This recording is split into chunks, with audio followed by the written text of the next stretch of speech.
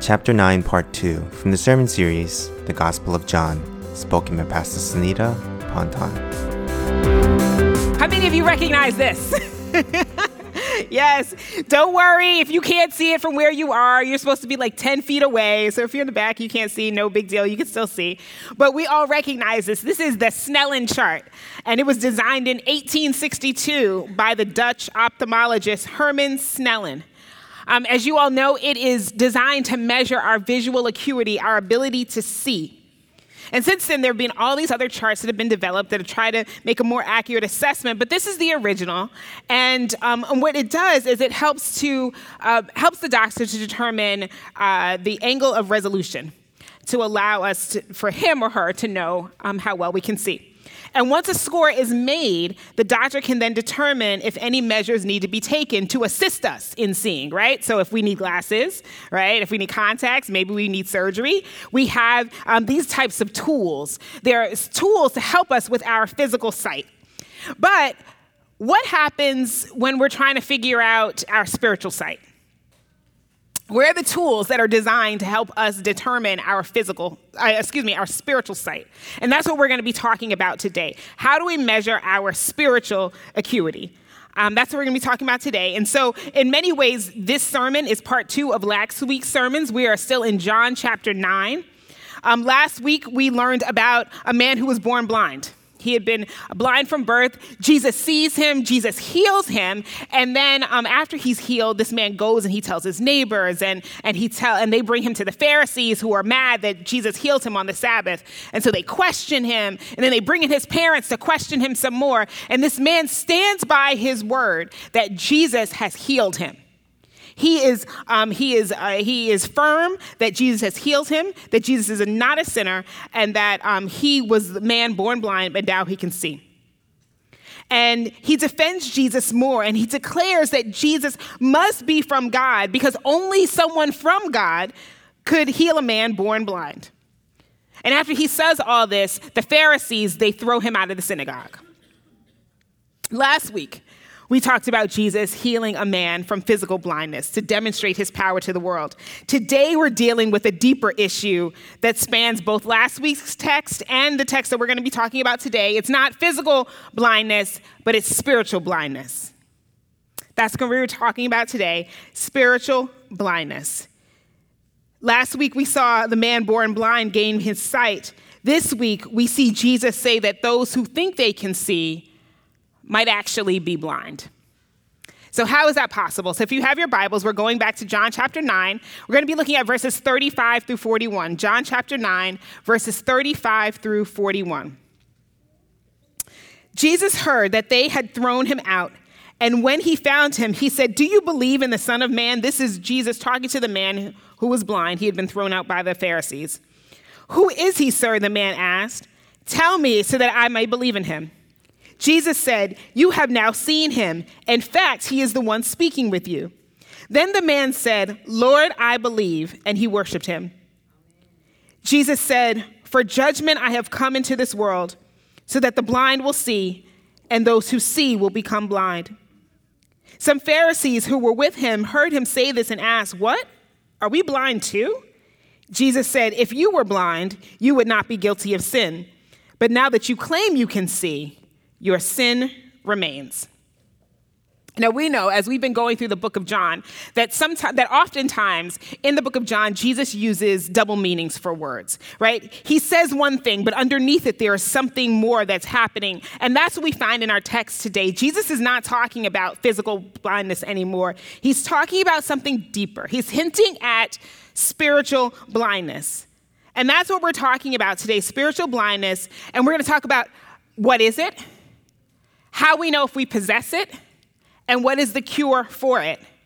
And we're going to allow the text to help us almost design a test for ourselves to determine if we have spiritual blindness and what is the cure. So what is spiritual blindness? Spiritual blindness, this is my definition, but spiritual blindness is our unwillingness to acknowledge Jesus as the Son of God and Lord over our lives. It is our unwillingness to acknowledge Jesus Christ as the Son of God and the Lord over our lives. It's our unwillingness to see that we need Jesus for salvation and for every area of our lives. Now, oftentimes we only think about spiritual blindness for those people who have not yet come to faith in Jesus Christ, right? That the message has been brought to them and they still reject it. And yes, that is spiritual blindness. But even for those of us who are believers, we can still have a level of spiritual blindness. It, for us, is even though we've encountered Jesus and we claim that we believe in him, we remain resistant to his power and his lordship over our lives. So it's possible to be in relationship with Jesus, but to still have fuzzy vision, to still have a darkened vision. So that's what we're talking about today, because the majority of us here in this room are believers already. So we want to talk about our own spiritual blindness. So if you can tell from the text, spiritual blindness has nothing to do with physical sight. In verse 39, Jesus says, I came into this world for judgment, so that those who do not see may see, and those who do see may become blind. Now, the Pharisees had the ability to physically see, but they were spiritually blind. If you go back and you read John, you'll see all the times that Jesus has encountered the Pharisees, and he has demonstrated who he is by his signs, and he has given his message, and yet the Pharisees, they refuse to believe. And that's what makes spiritual blindness so fascinating and yet so sad. The evidence is right before you, and yet there is resistance to seeing even what's in front of you with your very eyes. They know for certain that Jesus has healed the blind man, but they won't accept it. They're not physically blind, but they're spiritually blind when it comes to recognizing who Jesus is. They are not willing to see Jesus, to recognize his origin as God's son and his identity as the Messiah. They refuse to accept this truth because they had already determined in their mind that Jesus was a blasphemer, and they wanted him dead. So they're unwilling to accept the words of this man, uneducated in the ways and the faith and the law of the faith. This man, he had no title. He had no formal training. He had not spent his whole life studying the Torah. His voice was considered inconsequential. His words were of no value and carried no weight. And as spiritually blind, the Pharisees were unable to see God's work right in front of them. So the first test of spiritual blindness is, are you able to see God's work around you? Are you able to see God's work around you? The spiritually blind often fail to see God's power at work around them. They deny that God is the one doing the work, or they deny the work itself. Here, because they could not deny that the man was now able to see, instead they deny that Jesus is from God. They call him a sinner. And if you can dismiss the one doing the work, you can dismiss the work altogether. Think about politicians, right? If you see a Republican do something and it's a good thing, oftentimes Democrats will never give that credit. And vice versa. They do it to each other, right? They have to be in opposition at all times. We know people like this. You might share with them, wow, God is so good. God has healed me, right? And then they say, oh, that was the doctor. That was the medicine. And yes, that is a part of the treatment. But God is our healer. Amen. And so they're not willing to recognize God's role in healing, even if you, the one who's been healed, is saying so. The spiritually blind refuse to admit that all life occurs under the banner and the authority of God. This is why it's hard for the spiritually blind to worship, because they're not able to see God's hand at work, even when it's raining outside. Because the sun and the rain declare the glory of God. Amen? Amen. The spiritually blind may also deny the work itself, as if it didn't happen at all. If you remember, that's what the Pharisees tried to do initially. They tried to deny that this man was actually blind from birth. They tried to discredit the entire miracle. And that's why they bring in his parents, because if they can discount the work entirely, they do not have to acknowledge God's power. Have you ever met someone? Let me say it this way. Have you ever known someone that maybe was in a dark place. Maybe they had an addiction. Maybe they had anger issues. Maybe they were carrying shame. Maybe they were in an abusive relationship. There was some darkness in their life. But then you encounter them years later, and they seem like a totally different person. That God has done a transformative work in them, right? That they're lighter, right? That they're freer, right? That they live differently. Well, if you treat this person like the old person, denying the work that God has done in their lives, that is spiritual blindness. And the more and more we encounter the work of God, and we act as if God has not worked, we are spiritually blind. That's denying God's power to transform. Our unwillingness to see what God is doing is spiritual blindness. And our unwillingness to see what we're doing is spiritual blindness. So test number 2, are you able to see your own shortcomings? Are you able to see your own shortcomings? The spiritually blind are unwilling to see their own sinfulness. They refuse to see the consequences of their sin. The Pharisees, they interrogate the blind man, though he's done nothing wrong. They throw him out of the synagogue because although he told the truth about the healing and the one who healed him, they didn't want to know that it was Jesus. Right when this man was being brought back into community because he was no longer a beggar and no longer had to sit outside the synagogue, they excommunicate him. He's still not allowed to worship in the house of the Lord. They can't see the pain that their legalism has caused. They couldn't see the effects of their sinfulness on others. Our spiritual blindness can keep us from admitting our own sinfulness and the consequences that it has on other people. So test number 3, when you encounter God's word, do you think about someone else or do you examine yourself? In other words, as I am talking about spiritual blindness, are you thinking about all the other people in your life who are spiritually blind? Or are you thinking about yourself? Because you see, our spiritual blindness, it leaves us with blind spots. On Wednesday, I was driving in New York City, and it was chaotic. I don't know what was happening. I was stressed because the traffic had me an hour behind schedule. And there were the trucks and the buses and the taxis and the other cars. And I feel like when school starts again, people forget like how to drive or something. I don't know what it was. It was crazy.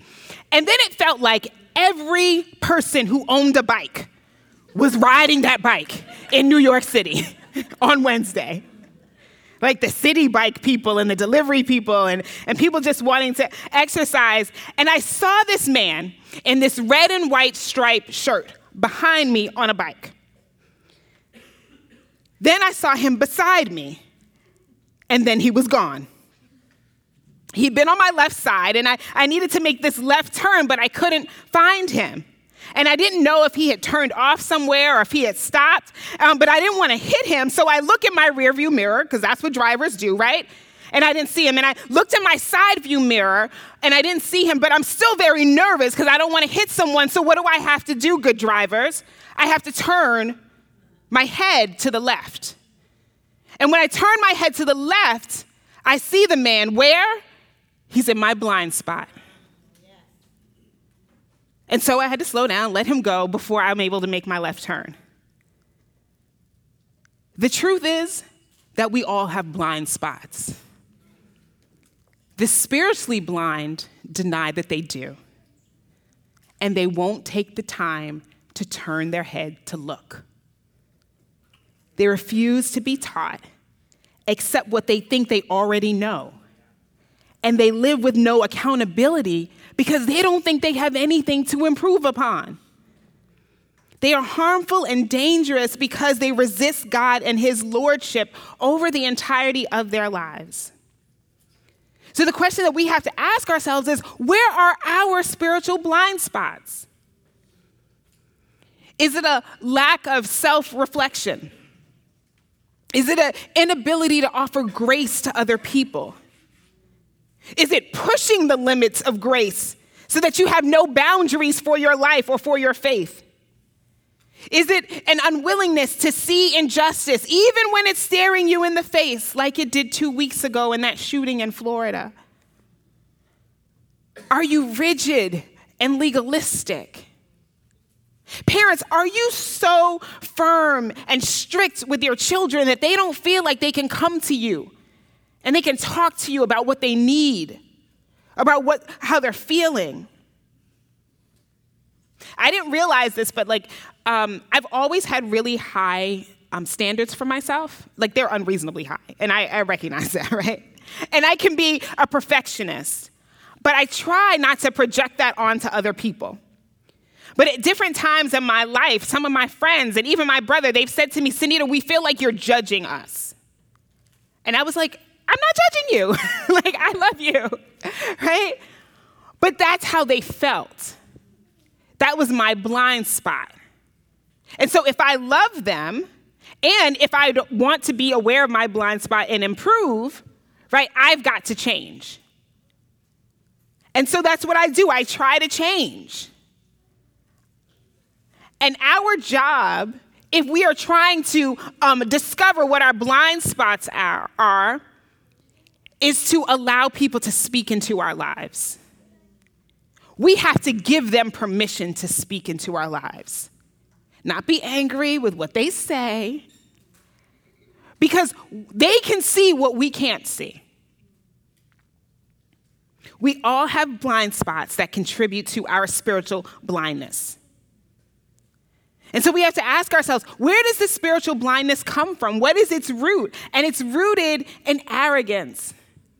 It's rooted in arrogance. It's rooted in pride. The Pharisees thought they knew everything there was to know about God, but that's actually impossible. They thought they didn't need Jesus, but we all need a Savior. They thought that their study of God gave them relationship with God, but it didn't. The Pharisees assumed that they were not blind because they knew the scriptures, they knew God, they were part of the chosen people of Israel. They believed that they knew so much about God, and they understood all of his ways that there was no way that God could possibly heal a person on the Sabbath. They thought they knew how Jesus worked, but that's their limited understanding. They knew the law, but they did not know the spirit and the heart of the lawgiver. God's compassion extended beyond the letter of the law to the needs of the people. But they didn't know that. They had blind spots. My brothers and my sisters, I know it's real comfortable sometimes here in Bergen County, but don't ever think that you have arrived. Don't ever think that you know enough about God. You don't. You can't. Never stop learning. Never stop being teachable. We don't say it with our words, but we demonstrate it often, right? I don't need to attend the small group. I don't need to participate in the life and the ministry of the church. There's nothing for me to gain there. That's arrogance. I've read that before. I don't need to read that again, as if the Holy Spirit can't speak again. Right? That's arrogance. I don't need to pray or ask God about this because I've done it 1,000,000 times before. That's arrogance. I can't learn from someone who's not a pastor. I can't learn from someone who's a woman. I can't learn from a child. I can't learn from someone with special needs. Yes, you can. Right? It's arrogance to think that you cannot learn from someone else. We miss what God is doing around us and wants to do in us when we think we know it all. Because the goal is not just to have this head knowledge, but to have a deeper relationship with Jesus Christ. It's about this deeper intimacy with God. I don't have to be married to know that you should never presume to know everything there is to know about your spouse. Because the minute you think you do, they change, right? People change. But if you love them, you want to know them. You want to experience life with them. And if we're Christian and we say that we love Jesus, shouldn't we want to know him? Shouldn't we want to love him and to have experience with him? It's not just about what we know in our heads. It's what we experience in our hearts, how we get into a deeper love and experience with Jesus. Spiritual blindness is rooted in arrogance. The spiritually blind, they don't even admit that they are blind. Look at verse 41. Jesus says, if you were blind, you would not be guilty of sin. But now that you claim you can see, your guilt remains. They think they can see, but they can't. And if you don't think you're blind, you don't think you need healing. If you don't think you're an alcoholic, you don't think you need to turn to help. If you don't think you have anger issues, you don't think you need to talk to someone. If you don't think you're sick, you're not going to go to a doctor. And if you don't think you're a sinner, you're not going to go to Jesus. But let me tell you something. God can't help you if you're not willing to accept that you need him.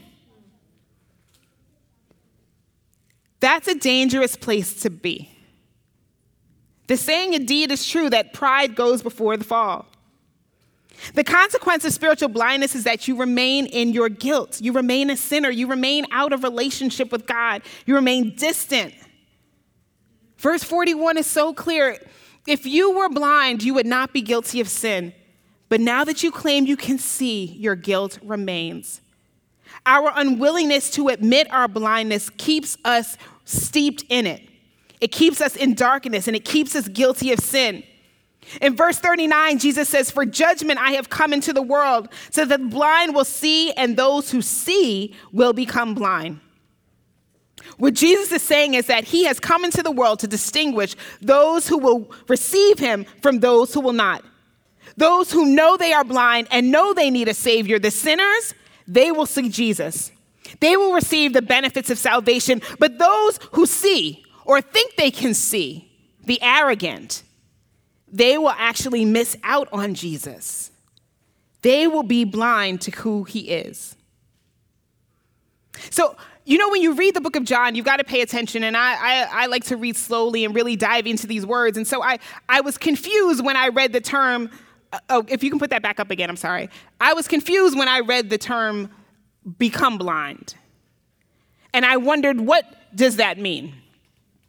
And so I thought about it, and I thought about Pharaoh and Moses. Do you remember the story? You remember how God tells Moses to go to Pharaoh and tell him to let the people of Israel go, right? And then Pharaoh refuses, and so God had to send 10 signs, and it's only after the 10th sign that Pharaoh agreed to let them go, but then he reneges on his word, right? And so, but what's interesting is that the Bible says that eventually God hardened Pharaoh's heart, so that Pharaoh would never agree to let the people go. And that always seemed unfair to me until I realized that God allows us to become who our choices lead us to be. God allows us to become who our choices lead us to be. So first, Pharaoh resisted God's power right before his very eyes. But he did it so often that his no became permanent. Since he refused to see God, he no longer could. And the same is with the Pharisees. Time and time again, Jesus told them who he was. He demonstrated it with signs, and they refused to see him. The more and more we resist God and the transformation that he wants to do in us, the more our hearts are hardened. And the more and more we refuse to see God's hand at work or refuse to acknowledge him, the more our eyes darken and we become blind. Resistance to God becomes easier because you become familiar with it. And so rather than us living in the light, we live in the darkness. We remain in our sin. We become blind. But the good news is that there is a cure for spiritual blindness. Praise God that he always provides us with a cure. We have a Savior that came to save us from spiritual blindness. Just as much as he came to heal the blind man, and just as much as he was on mission to try to get the Pharisees to see, he wants us to see. We see it worked out in this man who'd been healed from physical blindness, but he also embodies spiritual healing. The man gained not only physical sight, but spiritual sight. And see, here's the good thing about Jesus, because physical sight would have been enough. That is enough to praise God about. But Jesus says, no, there's more. I want you to have more. I don't just want you to be physically healed. I want you to be spiritually healed so that you can see me, so that you can experience me. So we're going to do two quick things. How does this blind man teach us to see Jesus? How does he show us the cure? Number one, he calls us to retell. The Pharisees try to dismiss Jesus and all that he has done, and this man retells his story over and over and over again. He does not stop telling them what Jesus has done for him. He doesn't deny it, and he doesn't deny who did it. When you go back and you read the first 35 verses of this chapter, you see that as soon as this man is healed, he starts telling people. He tells his neighbors, he tells his parents, he tells the Pharisees. He acknowledges that it's Jesus, and he continues to acknowledge that it's Jesus. He names that Jesus was the one who healed him, and he will not back down from that. When we see God at work, we have to acknowledge that it is him. And because God is always at work, we've always got something to say. So the Pharisees, in their arrogance, they won't admit what they see, but the man, he won't deny it.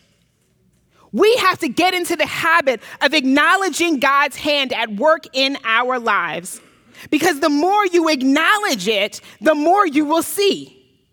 We actually gain greater vision when we start to acknowledge what we already see.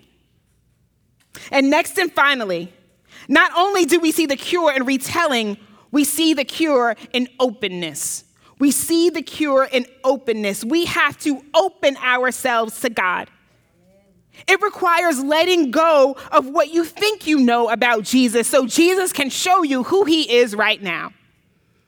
It's putting down our pride and our arrogance. It's letting go of our need for control so that we can humbly receive from Jesus Christ. The Pharisees boasted in their confidence and in their knowingness. The man, he comes before Jesus empty. The empty man is filled. The full Pharisees have no room for Jesus. It's opening ourselves up to the truth that we are sinners. It's acknowledging and repenting of our arrogance. It's submitting to God's rule over our lives in every way and following his voice. It's being open to the wonder of God and open to the ways in which he is moving in and around us. It's being teachable. It's about allowing other people to speak into your life about your blind spots. We have to rewire ourselves. We have to open ourselves through obedience, not to say no to God, but to practice saying yes to God. It's about the self-examination and the hard questions. It's about when you read this word, when you hear the message, you're asking, how does this apply to me? If you took emotionally healthy spirituality, you might remember the prayer of examine. Ask yourself those questions at the end of the evening. Where did I see God today? And where did I feel far away from God? We have to be open to being transformed by God. The man's heart, he was open to God. Look at verses 35 through 38. Jesus heard that they had thrown him out, and when he found him, I just love the fact that Jesus found him. Okay, sorry. And he said, "Do you believe in the Son of Man?" "Who is he, sir?" the man asked. "Tell me so that I may believe in him." Jesus said, "You have seen him. In fact, he is the one speaking with you." Then the man said, "Lord, I believe," and he worshiped. The man's heart was open to faith in Jesus. He's curious. He says, "Tell me so that I may believe in him." He acknowledges that he doesn't know everything. He's open to a greater commitment in relationship with Jesus. And he doesn't just confess faith, he confesses a relationship. Are you open to Jesus? Are you open to the ways in which he wants to speak to you? Because this is what makes all the difference. When you turn to Jesus, not just the first time, but time and time and time again in your life, you will begin to see him more clearly. Amen. Your spiritual eyes will sharpen. The more you walk with Jesus, the more you journey with Jesus, the better you will come to understand who he is. This is how we grow in grace and in love and in knowledge of Jesus Christ. If you want to know Jesus, if you want to see Jesus, you have to experience life with him. Because the truth is, not everyone does. The man who was healed, he could have been healed and just went about the rest of his life physically healed. And many people do that. God does something wonderful in their lives. He intervenes in some powerful way. And as soon as it's over, they walk away as if God never did anything for them. But this man shows us that when God dares to come down and intervene in our lives, to heal us, to save us, that it is incumbent upon us to walk into deeper relationship with Jesus Christ. That's how we see him. That's how we gain spiritual sight. And you want to know how I know? I know because I told you, I love to read deeply into the word. Let's go to verse 37. Jesus says, "You have now seen him. In fact, he is the one speaking with you." Let's keep that verse up. That word seen is an important word. In the 41 verses in chapter 9, the word see or its conjugate is stated 11 times. 10 times, the Greek word that's used for see is blepo. Blepo means your physical sight, your actual ability to see. But in verse 37, the word seen is horeo. In the Greek, the word is horeo. It's more than physical sight. Horeo means to perceive, to know, to become acquainted with by experience. The man didn't just see Jesus physically. He perceived him. He knew him. He was acquainted with Jesus by experience. The sight that this man possesses is not just physical sight. It is horeo. It is deeper. And that's where Jesus wants to take all of us. Not just that we see him in a physical way, but that we have come to know and to grow in relationship with him in such a powerful way that we perceive him, that we know him, that we have experience with him. And so our eyes are now more focused. Our vision is a little bit more sharp. We can see more clearly who Jesus is in our lives. That's the goal. That Jesus will say to us, "Now you have seen me." He's the one speaking to you. Amen. My brothers and my sisters, it's a process, but it works. It happens. It's available to us. Amen. That God doesn't want to leave us spiritually blind. He wants our vision to be sharpened in him. Amen. But we've got to let go of the arrogance. Got to let go of the control. We've got to let some people speak into our lives, help us see our blind spots. And we've got to be open to the ways in which God wants to move and is moving in our lives, so that one day we can hear from Jesus, from our Master, from our Lord, "You have seen me." Let us pray.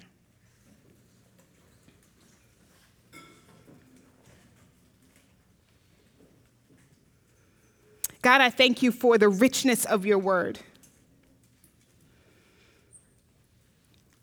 That it goes so much deeper, God, than what we can imagine. God, I thank you that you are the Almighty God, powerful and sovereign, perfect in all your ways. Big God, awesome God, forgiving God, loving God. And yet you want us to see you. You want us to be in a relationship with you. You want us to perceive you and to know you, God. You want us to experience you, Heavenly Father. And so, God, I pray for my brothers and my sisters that you will help us to see where we are spiritually blind. That you will bring people alongside of us who will speak into our lives, who will help us to see our blind spots. God, I pray that we would have humble hearts to be open to what you are doing in our lives, to what you want to do in our lives. And God, I pray that we will never forget to retell the story over and over and over again. God, I thank you that you're faithful.